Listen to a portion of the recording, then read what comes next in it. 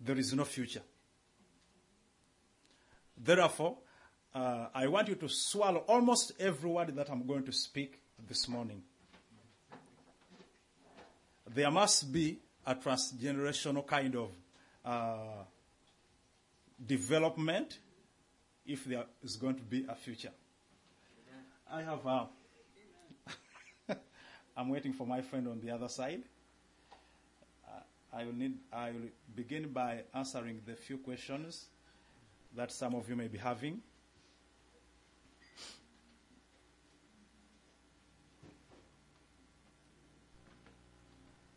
All right. In case you're asking my background. Why don't you guys over there move so you can see things here? Move over. Come over here to the couch. All right. Just in case you may be wondering my background, Boys, come on. I wanted to quote that scripture.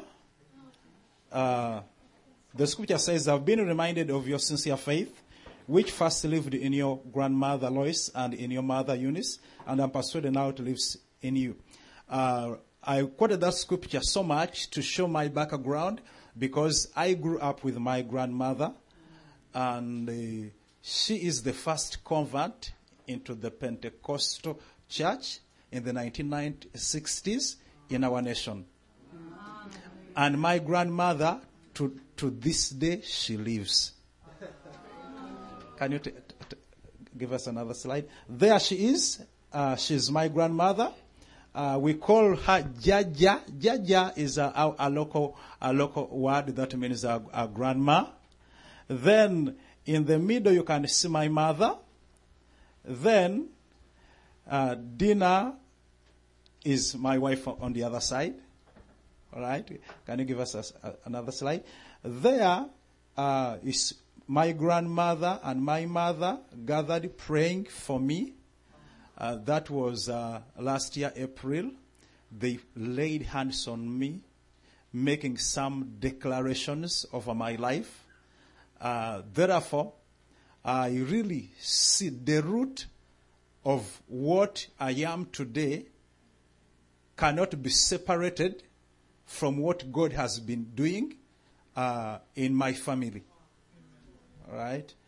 There my grandmother is being taken back home where she stays. Mainly the major means of transport locally has to be either a motorcycle or a bicycle. Not everybody owns a car in our environment. That's kind of thing. One day I decided to get a wife.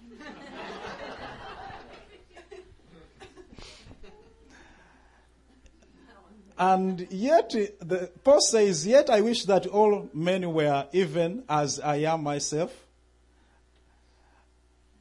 But one day, I don't know what happened to me. I thought it's good to marry. Though Paul says, he encourages men to be like him. I married Dina, my wife, in 1997. After the marriage, life was a little bit hard. We began a small stall.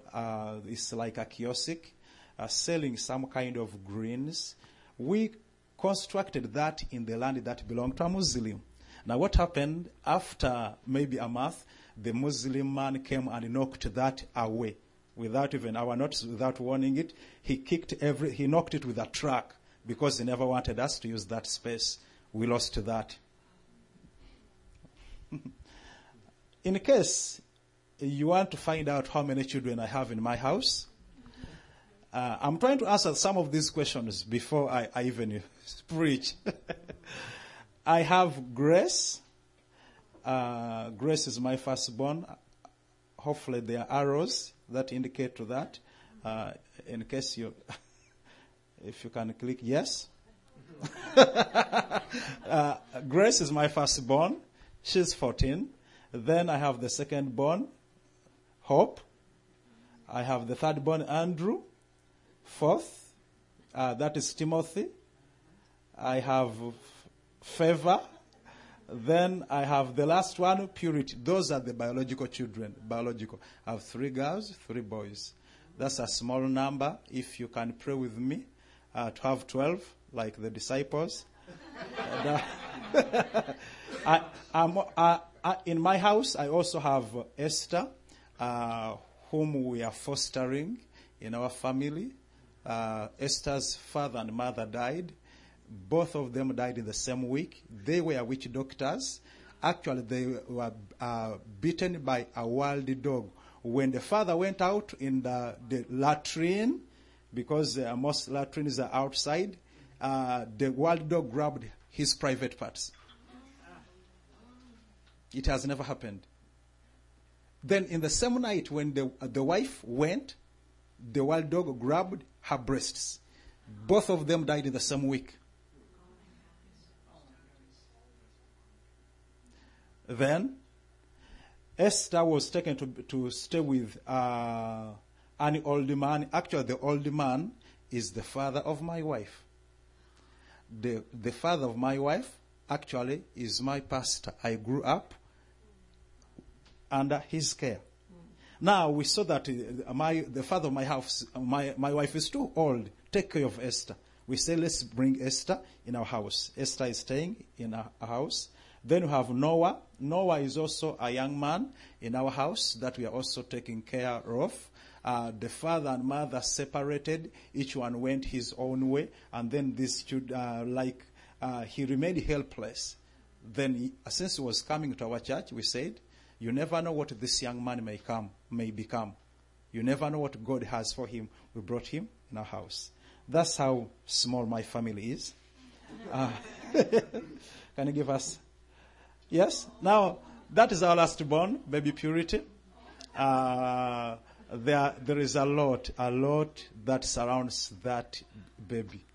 Actually, the way she was born, it was a miraculous kind of birth because my wife and I got involved in a car accident when my wife was 7 months pregnant.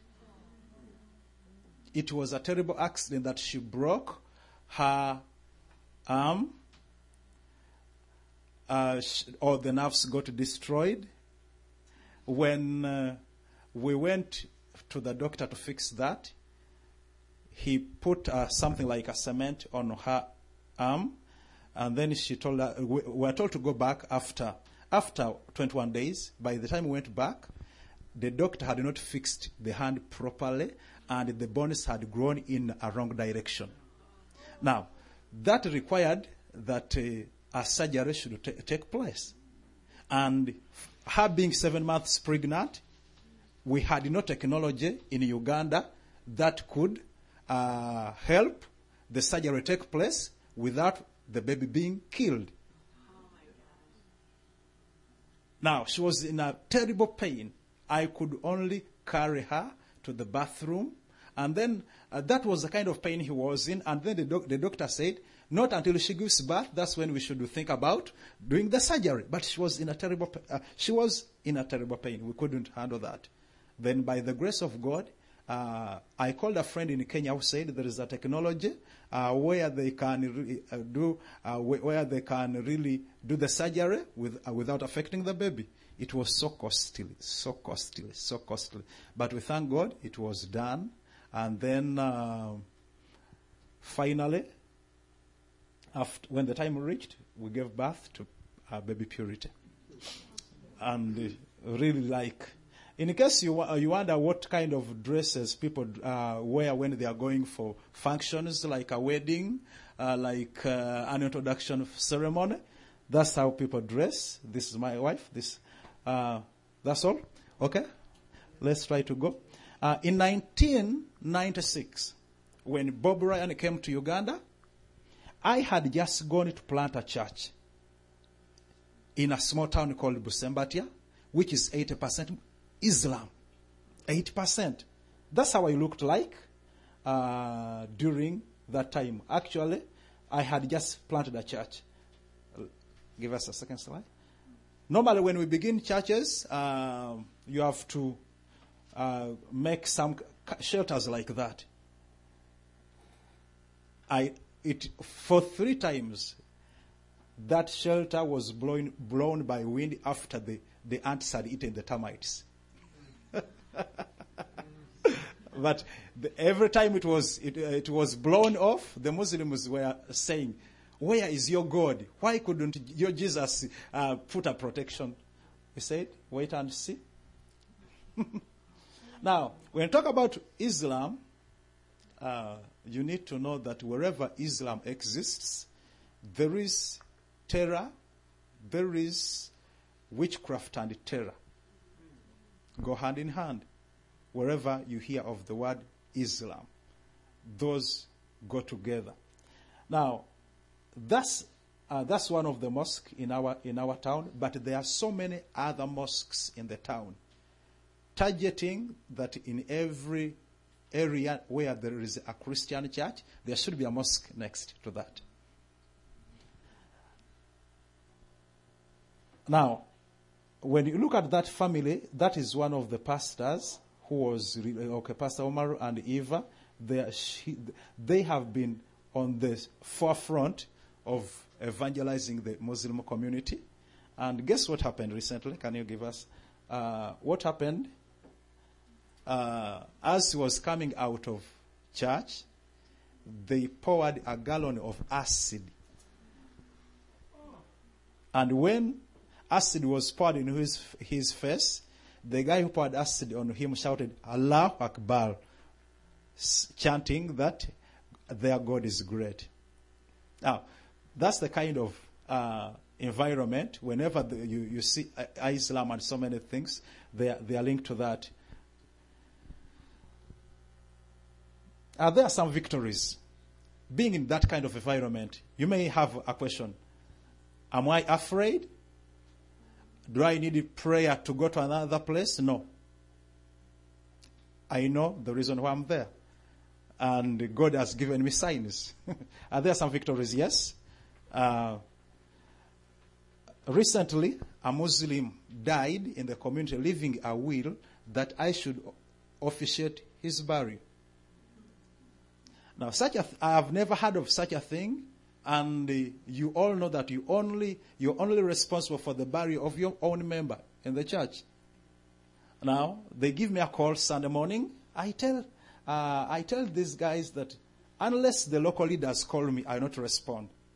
For a few minutes, I received a call from the local leader. He's a Muslim, telling me, "Pastor, it is true. This guy left a will. You're supposed to really conduct his burial." After preaching the Sunday morning, I told the members, "Guys, can you go with me?" They said, "Yes, we are willing to go with you." We went, preached at the funeral. What amazed everybody is there was a gang in that funeral. Yes, a gang. And then these guys are so notorious, even known by police in the community, that nobody touches them. They were confusing everyone there. When I stood out to preach, it is as if a silence fell upon everybody. We were there after the burial. We came back. Guess what happens? On the next Sunday, we see a group of 7 coming, saying, because of what we saw at the burial, we have accepted Christ as Lord, and we want to be part of this church. Now, that's a photo I took as I was praying for them in the Sunday service. The guy you see dressed in a white attire is their leader. He's the guy who led that group. Right? Now, there you see the number has increased. Those are, again, part of the other group. Now, some of their friends are coming slowly by slowly, joining our church. Now, what amazes most of these guys don't know how to read or to write. Now, guess what we are doing? We have decided to begin a literacy class for them, teaching them how to read and write, in a way of discipling them so they will be able to read even a local Luganda Bible. What else are we doing? We have a school. It's called Mount Zion Education Center. It's not just a school to offer academics, but a school where value-based education is offered. It's like a school on the forefront of transforming the educational sector in our land. In that school, we have 320 children, both from the is Muslims and also the other non-Muslim communities. The school is doing a lot affecting the community. Actually, the best child in the national exams was a Muslim who came as a Muslim to our school 7 years ago. By the 7th year, he lives as a totally born again. The father and mother are Muslim leaders, the sheikh. But through that school, just creating an environment where a child can get these values is so important. What else do I have there? Then, what else are we doing? We are doing, we have what we call Seed Africa Foundation for Economic Development. That is an initiative for the purpose of bringing self-sustainable development to our people. We are trying to answer the question, regardless of how rich the soils we have, the environment of the natural resources around, why is it that, again, there is a lot of poverty?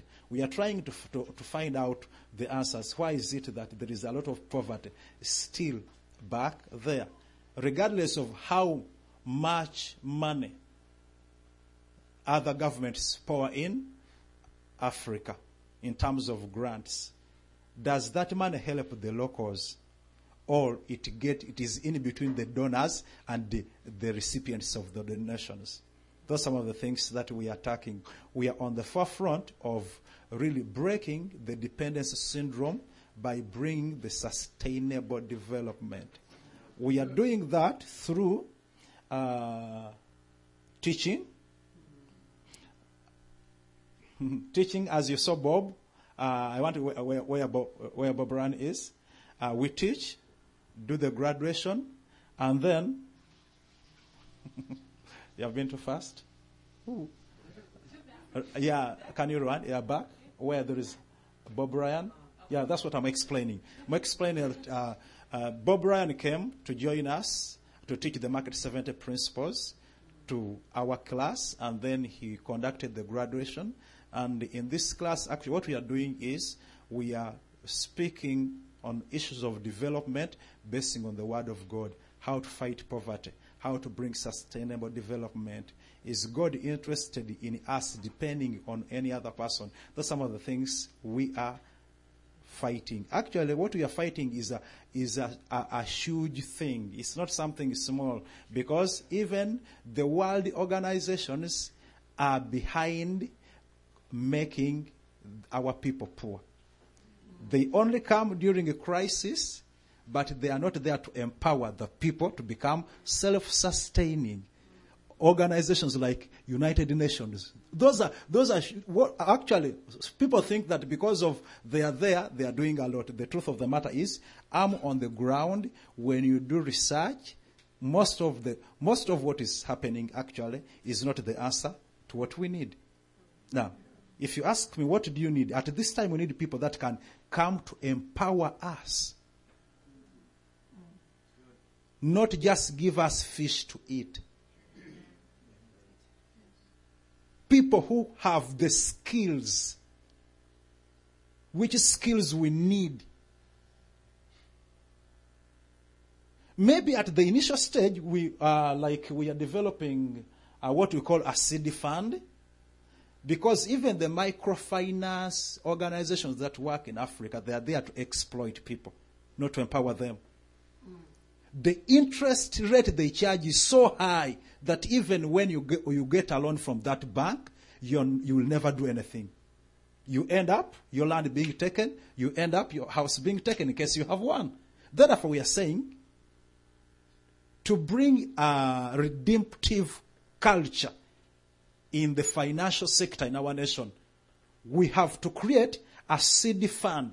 A seed fund will be like a micro finance where people can get small loans as a revolving fund with almost no interest or very little interest. But these people have to be taught for their minds to change. That's what we are fighting at the forefront. Right? Yeah, that's what we call the seed fund. I'm through with that. I've already explained. Then let me do some preaching this morning. Let me do some preaching this morning. Let's read a scripture. Go ahead, sister. All right. All right. What I'm sharing about, you're too fast. The secret of getting your inheritance, even if it took 45 years before you get it. That's what I'm speaking about this morning. In case it took 45 years before you see what God promised, what will you do? That's the question each one of you should answer this morning. In case it took 45 years from now, I don't know how old you are, but you can accelerate your years. Can you drive your life forward 45 years from now? Can you do a scanning? Can you put on your spiritual binoculars that you are able to see your life in terms of 45 years from now? In case your dreams, in case your promises have not come to pass 45 years from now, what will you do? All right. We have a gentleman we want to talk about from the scriptures. He's a guy called Caleb. Now the men of Judah approached Joshua at Gilgal, and Caleb the son of Jephunneh, the Kenizzite, and said to him, "You know what the Lord said to Moses, the man of God, at Kadesh Barnea about you and me. I was 40 years old when Moses, the servant of the Lord, sent me from Kadesh Barnea to explore the land, and I brought him back a report according to my convictions." Another Bible translation uses the word, "I brought back a honest report."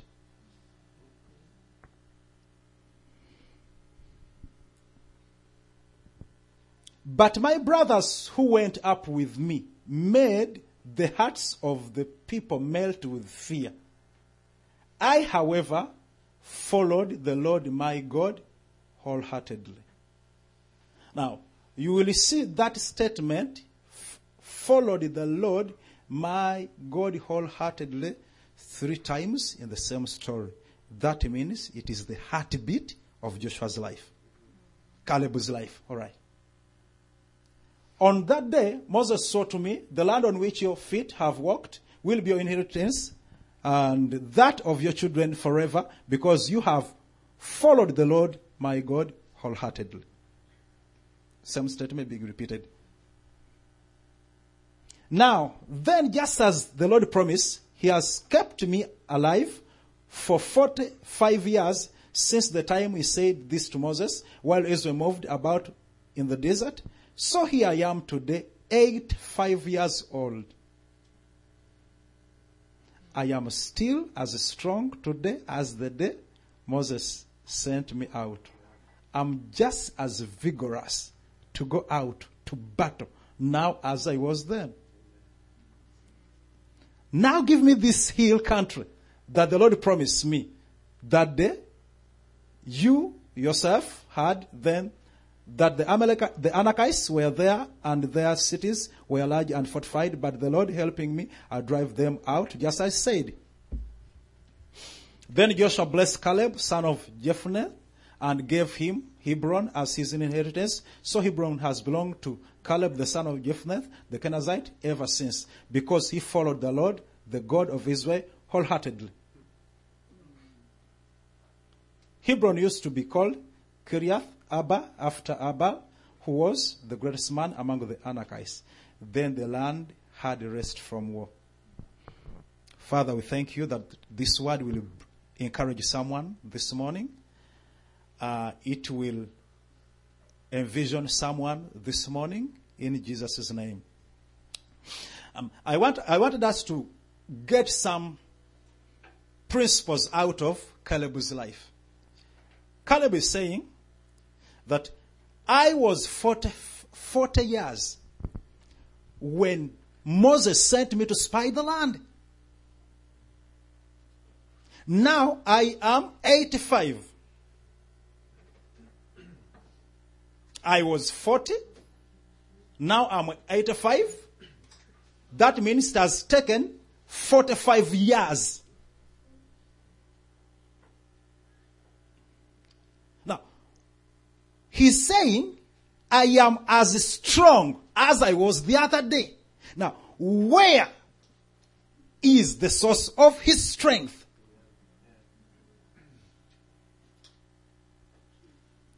Principle number 1. When he went to spy the land, he brought a honest report.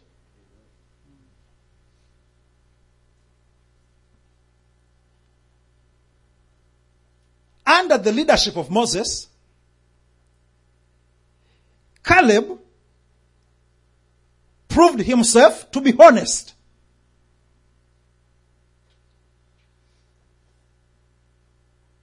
When he was sent, the report he brought was so honest. In terms, he said, the truth of the matter, there are giants in the land. But we are able to go and conquer the land.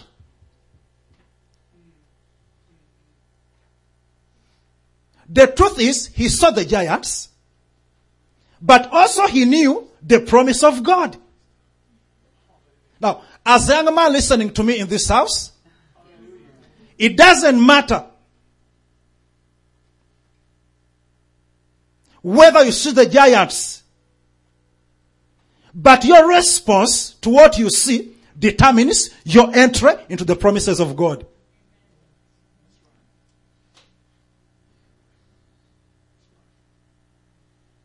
There are giants all over. Even where you are working, giants are there. Even at school, giants are there. But what is the promise of God? In the environment where giants are surrounding you, will you wholeheartedly follow the Lord? That's what we see in Caleb. Surrounded by giants, he still has capacity to follow God. Principle number 2. What we see in him. His brothers melted the hearts of the Israelites by telling them, we are not able. How did he respond? He still followed the Lord, even if he was surrounded by brothers who melt people's hearts. Now let me tell you, you are not immune to those people that will melt your heart. You may be seated next to someone. After hearing the promise of God about your life, he will melt your heart, saying, that can't happen. In case you're surrounded with such people, your fellow students, will you still follow the Lord as Caleb, surrounded by people who have negative reports, who are melting his heart? He still followed the Lord.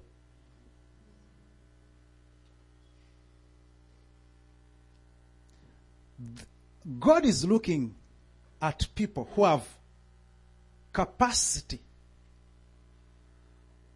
even when surrounded by negative people, you're able to still follow the Lord. Because following the Lord depends on your context. It depends on what the Lord has put on your heart. There is a general sense of every Christian, but also at individual levels. There are times when the Lord speaks to you to take certain steps, do certain things, and then because of your environment, you say, since nobody is doing what the Lord is telling me, I think it's wrong.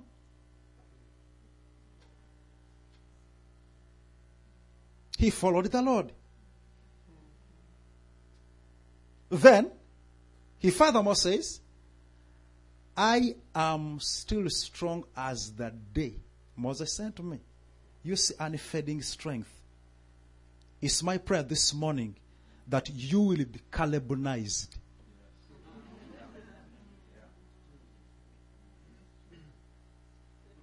That you will have consistency,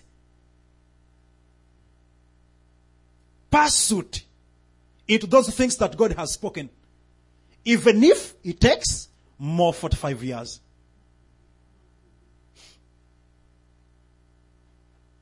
How do I stay strong? Today is that day where we remember the Pentecost. Jude 20 says, by building yourself up to your uttermost faith as you pray in the Spirit.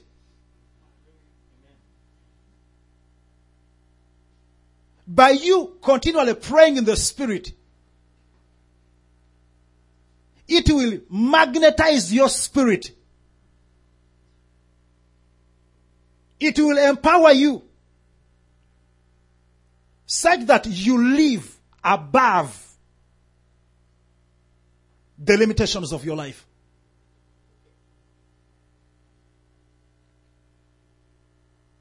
There should be young men in this house that are saying, even if it takes 45 years, I will see what God has promised.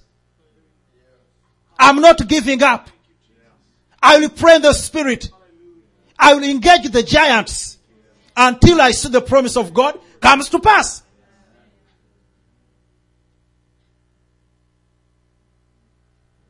This is not a season of saying, since it has not worked this year, I think I should give up. No way. We must follow to the end. We must pursue God to the end. If there's going to be a change, even in the USA, there should be another level of young men and women that are able to pursue God.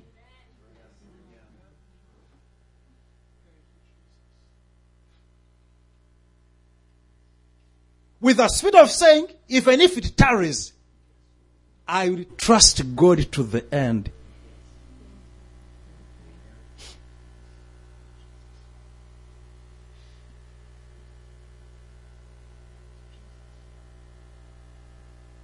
It may not happen in a month's time. It may not happen in a year's time. It may take time. The question is, will you follow the Lord wholeheartedly? Then, Caleb discerns a season by saying, it is the season. Now give me this hill. Acquisition will be by discernment of the season in which you live. Which discernment will not come, not until you're led by the Spirit of God. That's why Simeon is in the temple. Jesus is brought. Then by the Spirit of God, he's able to discern, yes, this is the one I've been waiting for. There are many people who were in the temple by that time, but they could not discern the season. Now, the same thing I see in Caleb is saying, now give me this mountain. It's my time. I can no longer wait. This is the season. Now, as we speak about Pentecost, one thing I remember. Peter saying, this is what was promised. It is a time of converting prophetic words into actuality.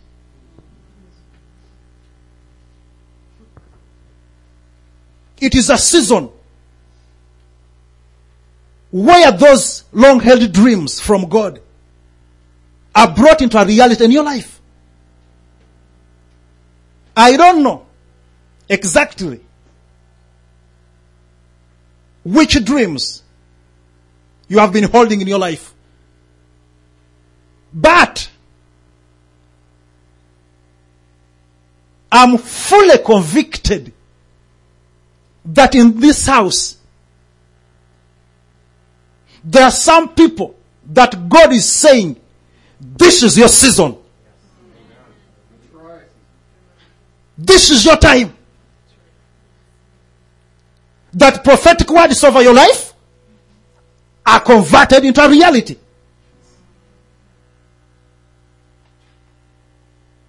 Some of you have been faithfully following God. Like Caleb did for 45 years, he followed God wholeheartedly. 45 years until time came for him to get into the promises of God.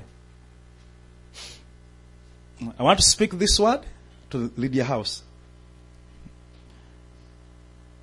God is taking this fellowship into a season of discomfort.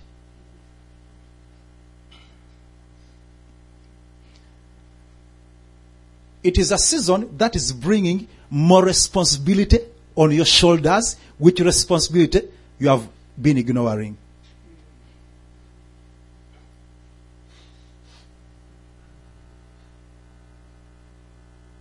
Now, what I see is that maybe you never wanted to bother yourself with a lot of responsibilities. You want to keep it cool. But the truth of the matter is, actually the verse that came to my spirit is that, as God was saying, the land in which you're entering can no longer be watered as a man watering a vegetable garden with a hand, with a can. The land that you're going to is a land that drinks the rain of heaven. Now, the truth is, there is expansion coming to this house, more responsibilities coming over the lives of the people, and then there is divine sustainability.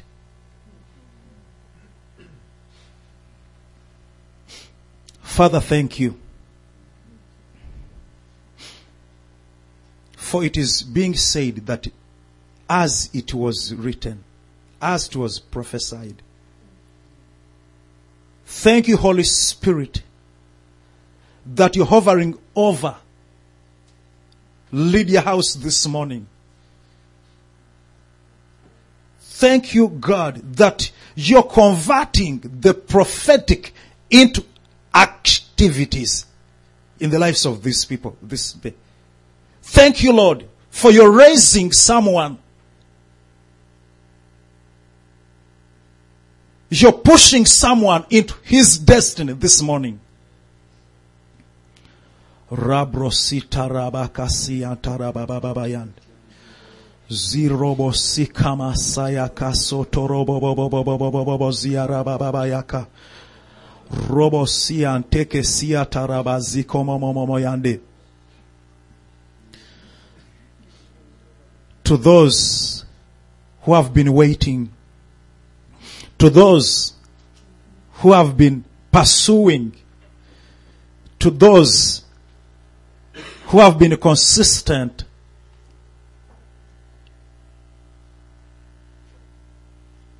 be renewed this morning. Be empowered this morning.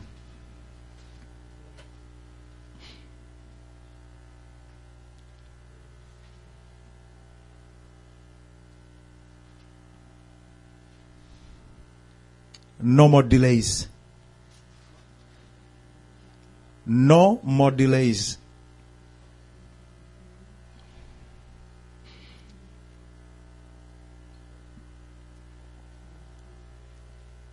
Father, we thank you.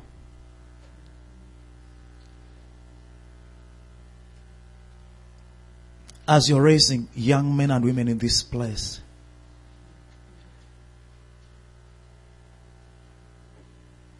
With your fire upon their lives, oh God. With your fire upon their lives, oh God.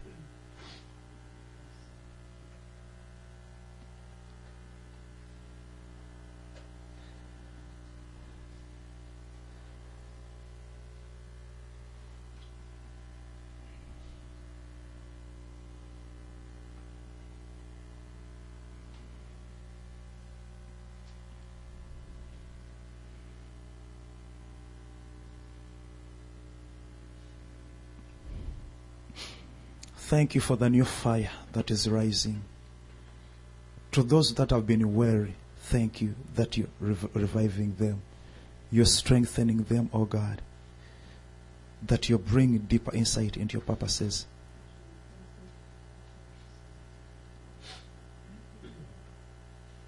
As there is a lot of empowerment in this place. There is a lot of empowerment in this place this morning. Father, thank you for causing us to arise above the giants. Thank you for the spirit of honesty, a spirit of following the convictions of the Lord upon our lives. Thank you for the unfading strength that we will move from strength to strength. We bless you. We bless you. Stay in prayer. Just stay in an attitude of prayer.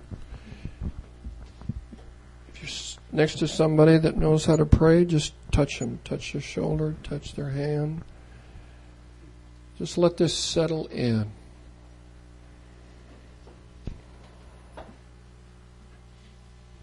That word just struck home into my heart. Some of you have waited. This is your season. Let that settle in. It's a timing of God's prophetic word. There's a reality. There's a waiting and there's a reality. If you don't understand that, that's okay. Maybe it's for you for some other time. But some of you, you know it struck your heart and it spoke. There's a timing. There was a timing for Zechariah. He spotted it. Christ was present and he knew it.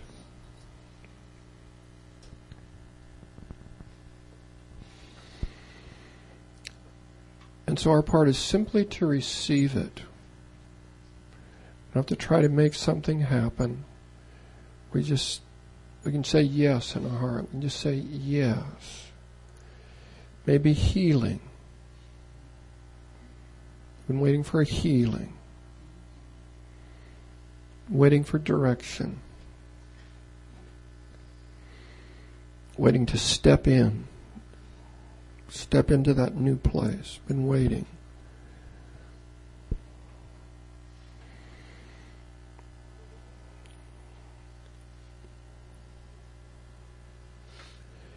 We say yes to you.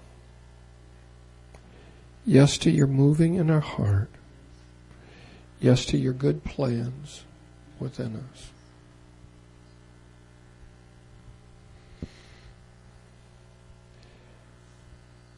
Now, as we're in an attitude of prayer, this is going to become a prayer meeting right now. We don't want to move around right away. We don't want to move yet. We just want to be silent. Now, you may sense that you're to pray for somebody next to you. You may feel like you're on the giving end. That's okay. You pray. Maybe you have a prophetic word for someone you're close to. Or you may feel like you're on the receiving end. You're to ask somebody to pray for you. Maybe you feel like you're to do both.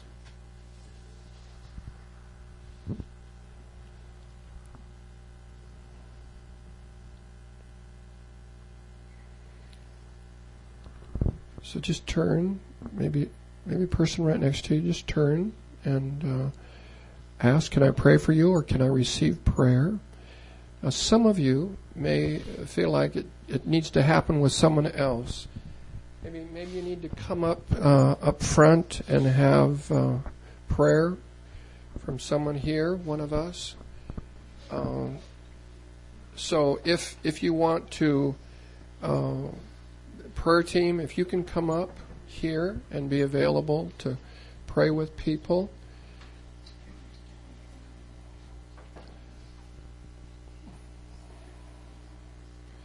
You stay and tarry if you can. We understand if you have appointments that you need to move to, if you have things that you have responsibilities for, you're welcomed to move. But if we can do this quietly so that we can be available for prayer, take advantage of people that are up here to pray with you or to pray with the person next to you. We're turning this into a prayer meeting now. So just the person next to you, be in an attitude